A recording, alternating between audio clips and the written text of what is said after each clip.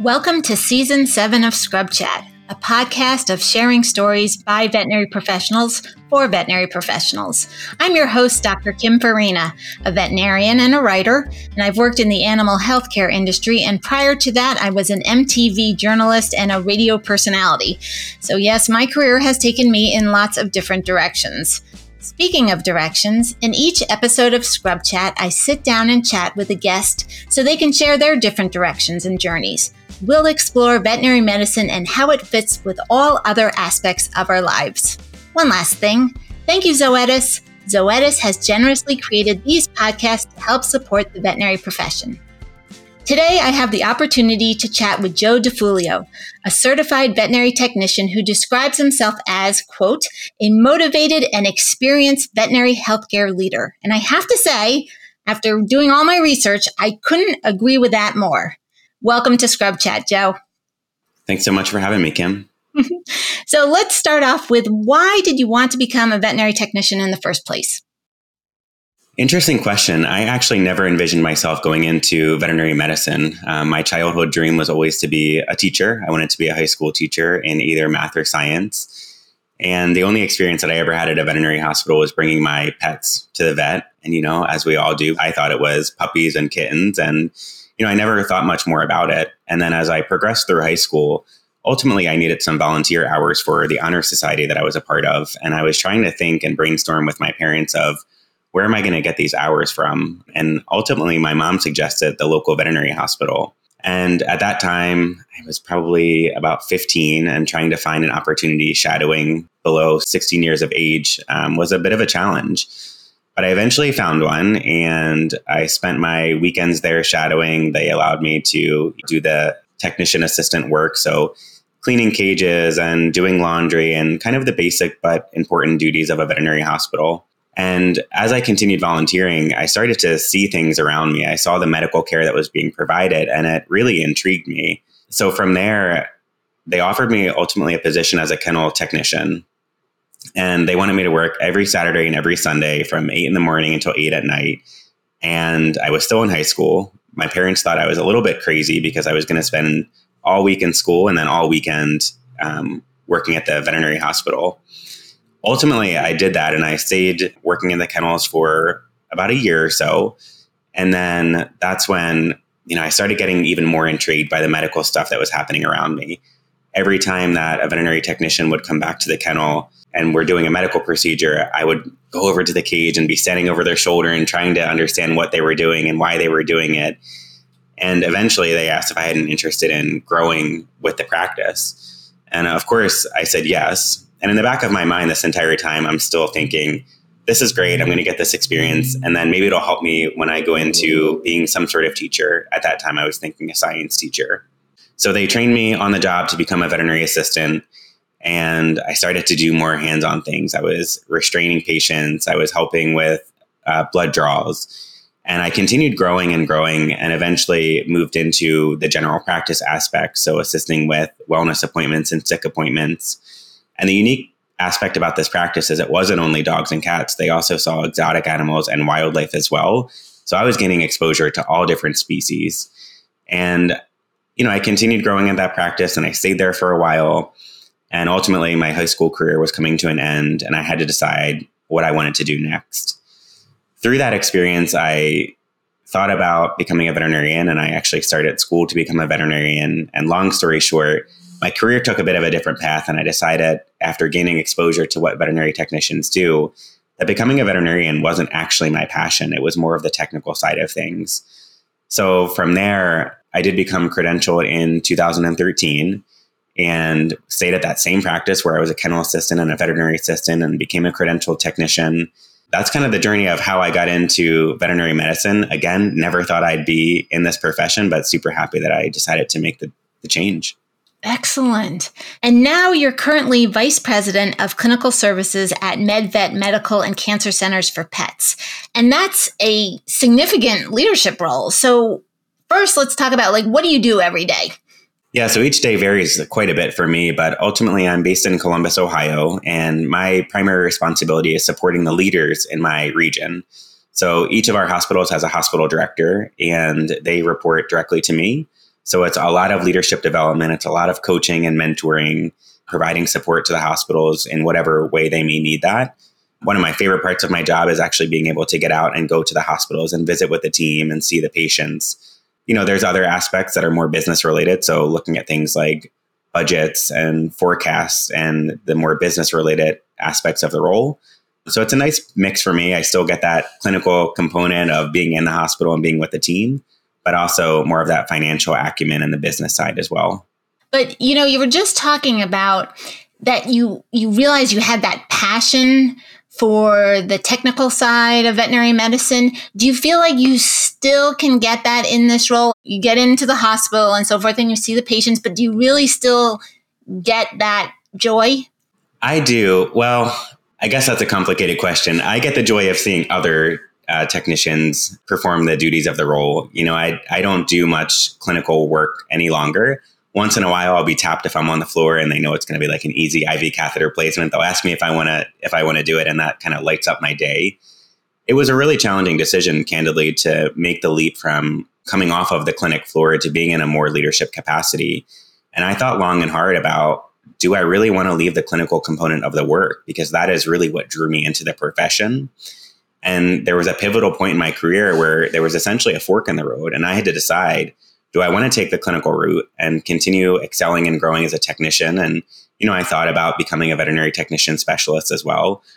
Or do I want to take the other path and become more of a leader within the organization? And it took me a long time to decide. And then, there was one point where I thought, I can do both. I can continue down the clinical path, become a VTS, and also do leadership. And I found that by doing that, I was kind of becoming the jack of all trades and really master of none. So I ultimately decided to go down the leadership path. I do still get to do clinical things every now and again. It's not anything advanced. It's pretty basic stuff. It helps to connect me with the team. They enjoy seeing it. But I also enjoy being out on the floor and seeing the talented assistants and technicians and VTSs that are performing the skills. Even if it's not me directly performing care or providing care, being able to witness that happening in a collaborative environment, that also fills my bucket. Excellent. So let's talk more about that pivot, that part in your life that you were just like, should I go this way or that way? What was happening? So at my prior practice, I never intended to get into leadership either. I thought veterinary medicine would never happen. I thought leadership would never happen. And here I am doing both. I started working in emergency and critical care because that was ultimately my clinical passion. And it was an overnight one night. One of the doctors came up and said, we need somebody to build the team schedule. Are you interested in pursuing that? Me being incredibly naive and not knowing really what was involved with that process, I said, absolutely, I'll start making the schedule for a 24-hour hospital. It was like a puzzle where there was always a piece missing, but I was up for the challenge. And that really got me thinking about what leadership could look like. And from there, they opened up a supervisory position and asked if I'd be interested in taking that first leap into leadership. At that point, it was a great balance because I could be clinical, but also be a leader on the floor. So it exposed me really to both. And then I continued and became the nursing manager. And in that role, there was still a pretty heavy component clinically, but the administrative side was getting larger. And I continued to move through the ranks of that practice and became the practice manager, where it was much more heavy on the administrative side and less on the clinical side. So I think the slow transition certainly helped. And when I took my initial position with MedVet, which was the hospital director of the Cincinnati location, I went into it with this big ambition that I was going to continue to maintain my clinical skills. Because for me, I struggled. I had worked my entire career to become a great technician, and I didn't want that knowledge to just slip away. So I went into it thinking I'm going to work, a couple Saturdays a month doing clinical work. And I slowly realized between the day-to-day duties of my normal job, trying to balance that effectively with my personal life, it just wasn't feasible to continue, or to try anyway, working clinically and doing the full-time hospital director position. So it was at that point that I really thought about which direction do I want to go and what really fills my bucket and brings me compassion, satisfaction at work. So I took the leap and went down the leadership path. And honestly, I've not looked back since. I miss the clinical work still to this day. But again, being able to see the team members in the hospitals performing it fills my bucket a lot. Yeah, so it sounds like, okay, you can miss that part, but the rest of it you love so much. building a team, growing a team, developing teams, managing change, managing financials. To some people that might listen, they say, wow, that doesn't sound intriguing at all. But for me, it is. And it's that nice balance of my office is still in a veterinary hospital. So I can easily walk down the hallway. I'm right down the hall from the anesthesia department. So when I feel like I need that presence of animals or technicians in my life, I walk down the hallway and I circle around the anesthesia department, see what's happening, walking down to the ER, live vicariously a little bit through the technicians that are working with the trauma cases or whatever that may be. So there's still opportunity for that experience, but I will say my full-time role as the VP of Clinical Services, it does bring me a lot of satisfaction growing and leading a team. Yeah, it sounds like it. Oh my gosh. And I can see the glow in your face too. It's incredible.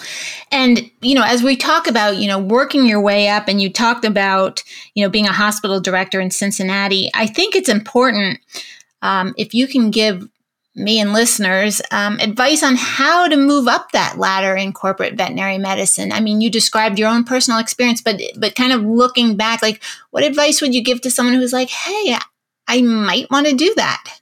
I would say to dip your toe in it. I think finding roles like supervisory roles that, they've got that good mix of clinical and leadership responsibilities. It's a good way to identify, is leadership really the right path for you? Or are you more content doing clinical work?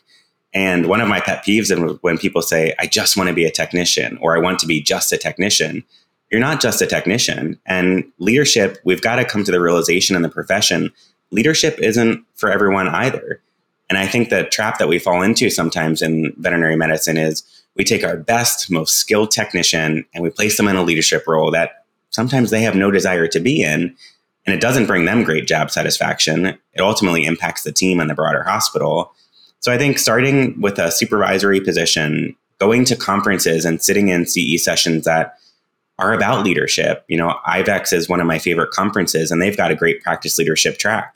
Expose yourself to the topics and the content that you're likely to encounter as a leader, and try to understand, does this really bring you joy and fulfillment? And if the answer is no, maybe it's not the right path for you. But remembering that you can still continue to grow on the clinical side, right? If you're a veterinary assistant, you can become a credentialed technician or become a VTS. So there are growth paths on both sides. And I think we've got to recognize not everyone can become a VTS, and not everyone wants to be a leader of a practice either. It's really what fits best for the individual. Joe, I love how excited you are when you talk about your job. And I think it's just wonderful. One thing I want to ask you, though, is with so many veterinary technicians and veterinarians leaving clinical practice, I definitely think you're evidence that there's so many wonderful reasons to stay in clinical practice, stay in this landscape. What reasons have kept you staying here? That's a great question. And, candidly, at one point in my career, there was a time where I thought that veterinary medicine was no longer the right place for me. I didn't feel like I fit any longer. I felt burned out. I didn't feel a lot of compassion, satisfaction. And I thought long and hard, similar to the path of clinical versus leadership, is veterinary medicine still the right fit for me? And ultimately, when I self-reflected, I realized how much joy and what impact I had on clients, on their pets, on my colleagues. And what I recognized at that point is perhaps the practice that I was at was not the right fit for me any longer. And it wasn't the profession, it was where I was doing the work. And that's when I made the difficult decision to, at that time, it was a difficult decision to depart from that practice and join MedVet. In hindsight, it was probably one of the best decisions that I've made in my career because it completely re-engaged me in the profession. And I quickly recognized that I can still have an impact. I can recover from what I was going through at that practice and still be a great technician, still be a great leader. And what has really helped to keep me in the profession, of course, we've got the happy stories of, the clients that we take care of and the patients that have great success stories. But we know that's not everything that we deal with. We also have stories and outcomes that are less than ideal that we would prefer would end differently. But for me, a big component is really the colleagues that I built across the profession. I communicate with my friends. They're now friends. They started off as colleagues. We all met at veterinary conferences across the country. And you essentially build a group of people around you that can pick you up when you're down. And that's what we do. And, there are a couple of key individuals. They know who they are. And we talk every single day. We've got a chat group. We go in there. Some days we need to vent about how hard veterinary medicine is or the challenges that we're experiencing that week. But the fact of the matter is, one of us is there to pick the other one up and to help encouraging us to continue moving forward. Some days, we may not all be in a great place, but I think it's about surrounding yourself with that support system to encourage you to keep moving. Because the reality is, we are in a great profession. We do achieve great things. Sometimes you really have to pause, elevate up, and really understand the impact that you're having on people, on pets. And for me, that really invigorated me to stay in the profession. At this point in my career, I truly can't imagine leaving clinical practice. I'm a little bit further, of course, removed from the clinic floor today, but I'm still engaged in the practice. It still brings me a lot of joy, and I attribute a lot of my success and a lot of my job fulfillment. And truly the reason why I'm still in clinical practice, A, I've got a passion for it, but also B, the community that I've built around me. And so talking about that community, did corporate veterinary medicine provide a lot of the support that you were looking for? Why don't you talk a little bit about that? Because a lot of times people are like, oh, corporate veterinary medicine, but it sounds like this was perfect for you. It was. And I think corporations have kind of a bad name. And, I'm not here to say which ones are great and which ones are not, because I think they've all got their pros and cons. And I think you've got to find really the one that works best for you. What I enjoy about MedVet and the support that they build around me is oftentimes in this profession, we see leaders that are put into positions, but they don't receive any tools or resources or training, mentorship, any of that to really be successful. And what MedVet provided me with is, probably a year after I joined or somewhere around there, they put me through this program called Leadership in Action. And it was a program, I think it was about 3 days, where I was surrounded by my peers and all the other directors and VPs across the organization. And we were immersed in core or key leadership concepts, change management, communication. There were a slew of topics that were covered, and they really invested in my growth and my development, which I think is incredibly important, because if you're not set up for success, you're only going to perform at the level that you're familiar with and you're comfortable with. MedVet has pushed me outside of my comfort zone. They have developed me. We get continuing education allowance, and I think it's great that they offer that benefit. Me as an employee, I've got to take advantage of it and truly use it. And I do. I go to CE every year and try to continue growing and developing myself. Beyond that, there is a great support system at this organization. I'm a veterinary technician. That's what I grew up doing, right? I'm not an IT professional. I'm not an operations professional, but I'm surrounded by a community of support at MedVet where if something IT related breaks, I know that we've got a subject matter expert that can lean in and support me on that. It's not my job to be kind of the jack of all trades from that regard. So I think one of the keys for me that MedVet has really delivered on is development. They've got clear career mapping, and they deliver on that. We prefer to promote from within, and we grow our team. And that's exactly what they've done to me, is help to support my development and my growth. And that's the support that you can benefit from in a larger organization, whereas an individual practice, sometimes it's a little bit more challenging to tap into some of those resources. Right. And I understand you're the executive sponsor of 2 networks at MedVet, the Black Employee Network and the LGBTQ Employee Network. So it looks like you're not only a leader from a clinical perspective, but also from a well-being and, diversity, equity, and inclusion perspective. So, Joe, I imagine your plate is quite full. So why take on these roles as well? Oh, goodness. Diversity, equity, and inclusion. It is something that I did not know that I had this strong of a passion for until probably a couple of years ago. Our profession, as you probably know, is predominantly white. It's predominantly female. And we don't have a lot of great diversity. And I think that there's opportunity to make our profession more inclusive and make those that are in the profession feel like a sense of belonging and a sense of community. At my organization currently, the opportunity arose, we were going to start employee networks. And it was really our first kind of journey into executing on some DEI strategies. And they asked me, are you interested in leading the LGBTQ plus employee network? It's the first one in the organization. It was launched alongside of our Black employee network. And at that time, I didn't really know what it was going to entail, but I knew that I had a passion for diversity, equity, and inclusion. And I want to be a part of the change that I want to see in the profession. I think it's very easy to get trapped in that mindset of, well, veterinary medicine is not diverse, or it's not this, or it's not that, and to complain about it. But I think taking that energy and putting it back into solutioning is really important. So that's what I thought I was going to do by leading these networks. So probably 8 to 10 months into leading the LGBTQ plus employee network, they asked me if I would be interested in taking over the Black employee network because the other network was going incredibly well. They were both going really well, but they could feel my passion. And I said, absolutely. And, we've now it's December, so our first full year under our belt of employee networks. And when I tell you that they've been so meaningful and impactful to me personally, but also to the caregivers within our organization, to hear comments like, I feel like I have a sense of belonging in a community that I fit into and that I can be my genuine self. I mean, I will work all day long if it means building that sense of community for our team. So I can't say enough great things about the network. And, I'm incredibly glad that they asked me to lead these efforts. And I think we can make meaningful change by taking action like this in the profession.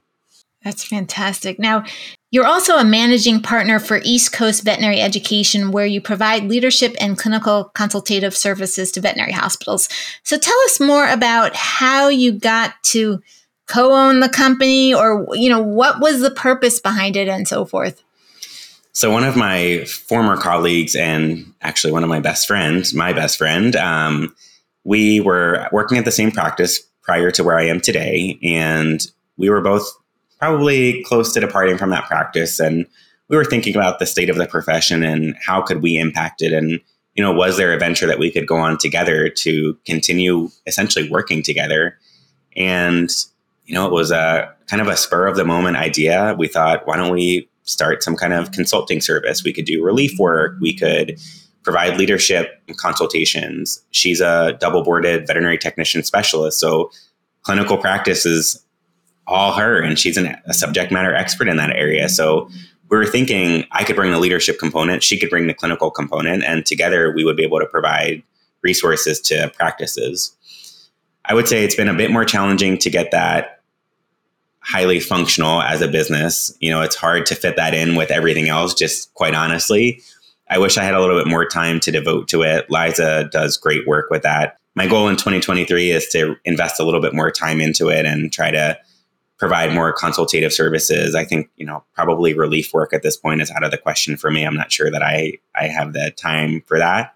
But I do think, given my passion for DEI and for leadership, I think that could be valuable to add to other practices. Yeah, because I think for a lot of practices, they want to embrace DEI, they want to be part of the change, but they just don't know how. Like, how do you even do this? Where do I start? There's so much information out there, but it's like, I kind of need a roadmap. So it sounds like you would be a perfect help for so many practices. Absolutely. And I think one of the pieces there is there's always this risk of making a mistake or saying the wrong thing when you're thinking about DEI. And, the reality of the matter is in the past year, since we've been running these networks, I've said the wrong thing. I've made mistakes. And what's most important is that you learn from them and don't make the same mistake. And that's how we all continue getting better. So it's a journey. I think we've got a lot of work to do from a DEI perspective in our profession and frankly in our society. But I'd be more than happy to share that knowledge with other practices. Yeah. So you have a particular interest in emergency and critical care medicine. And some of your favorite aspects are, CPR, trauma, and toxicities. Are there any stories you want to share with us from the trenches? There's one story that it has stuck with me since I started an emergency practice. And it was right after I transitioned to a 24-hour emergency hospital. I remember seeing this dog. He had experienced some trauma. He was not in great shape. And, the prognosis initially was pretty poor. And it was my first real critical care case when in joining ECC and coming from the general practice where we saw emergencies, but it wasn't anything like a true emergency hospital. And I remember that day, the feeling that I got it was really overwhelming sadness that, wow, this dog may not make it. But after seeing the critical care nursing that we provided to that patient, it was my first experience with central lines and advanced nursing procedures like that. And I will never forget, I have a picture of it somewhere, the patient upon presentation, and then the patient walking out of the treatment room. And it's kind of your stereotypical cliche thought, but the clients were on the other side. And to see that dog leaving the practice, it walked out, it was happy, it was wagging its tail. That for me reinforced that I was doing the right thing. I found my passion, which was emergency and critical care. And that story sticks to me. And, when I would have hard days in the emergency room, I would think back to that moment of this is why I do it. So I will never forget that day. I will never forget that pet. It was a brown pit bull. And, he has ultimately shaped why I'm still here as well. Yeah. Oh, Joe. I think those stories are really important to have in your pocket.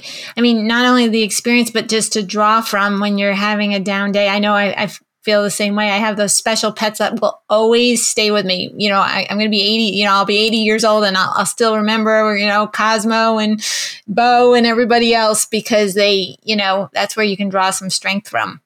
Absolutely. And I think, one piece of advice is I know that it's hard. The work that we do is hard and it's easy to get stuck in those moments of feeling like you're not making a difference or, questioning how useful you are within the practice. And I think you're exactly right. It's about pulling those moments out and recognizing I am having an impact. I'm having a positive impact on clients, patients, and my colleagues. And again, I think I tie it back to having that sense of community around you and knowing that you're making an impact on them as well. Yeah. So you're a Recover certified instructor. Can you walk us through what Recover is and why you became certified? Yeah, Recover is one of my passions as well. I've got a lot of passions, I think. Yeah, you have a lot of passions, Joe. I get really excited about a lot of things, and Recover happens to be one of them as well. So Recover came out in 2012, and it stands for the Reassessment Campaign on Veterinary Resuscitation. And believe it or not, it's the first set of consensus guidelines for CPR in dogs and cats. Surprisingly, it didn't come out until 2012. It's still shocking to me, but I also can't believe that we're now more than 10 years later. So essentially, I developed a passion for CPR as I was working in emergency medicine. And, it's something that we performed quite often, although the success rate is less than what you see on TV, of course. But I thought that working in emergency practice, it should be something that I should become an expert in because it's going to be a skill that I perform regularly. So at that time, the construct of the program was a little bit different than what it is today. But Liza and I, who co-owns East Coast Veterinary Education with me, we went to IVEX. We went through a lab after we did some online course content, and we got certified in basic life support and advanced life support. And at that point, you could become a rescuer or an instructor. So a rescuer is essentially you're certified in basic and advanced life support. But we wanted to take it to the next level and become instructors so that we could certify others in basic and advanced life support. And what we found over the past several years is, despite Recover having been out since 2012, it's still not incredibly widely known about. And those consensus guidelines are not being applied consistently across the profession. So CPR is something that Liza and I both very much enjoy talking about and teaching. And, whether you work in general practice, emergency, specialty only, CPR applies across all the different disciplines, which I think makes it so applicable to really every veterinary healthcare team member. If someone is passionate about emergency medicine, then do you recommend then, say, becoming a specialist, a veterinary technician specialist, maybe in emergency and critical care, or Recover certified, or both, or some other combination? Like, what if you have this passion for that area of veterinary medicine? What do you recommend doing? That's a great question. And I think there's a lot of different steps that you can take. If you're a veterinary assistant, I think becoming a credentialed veterinary technician would be the first step for you.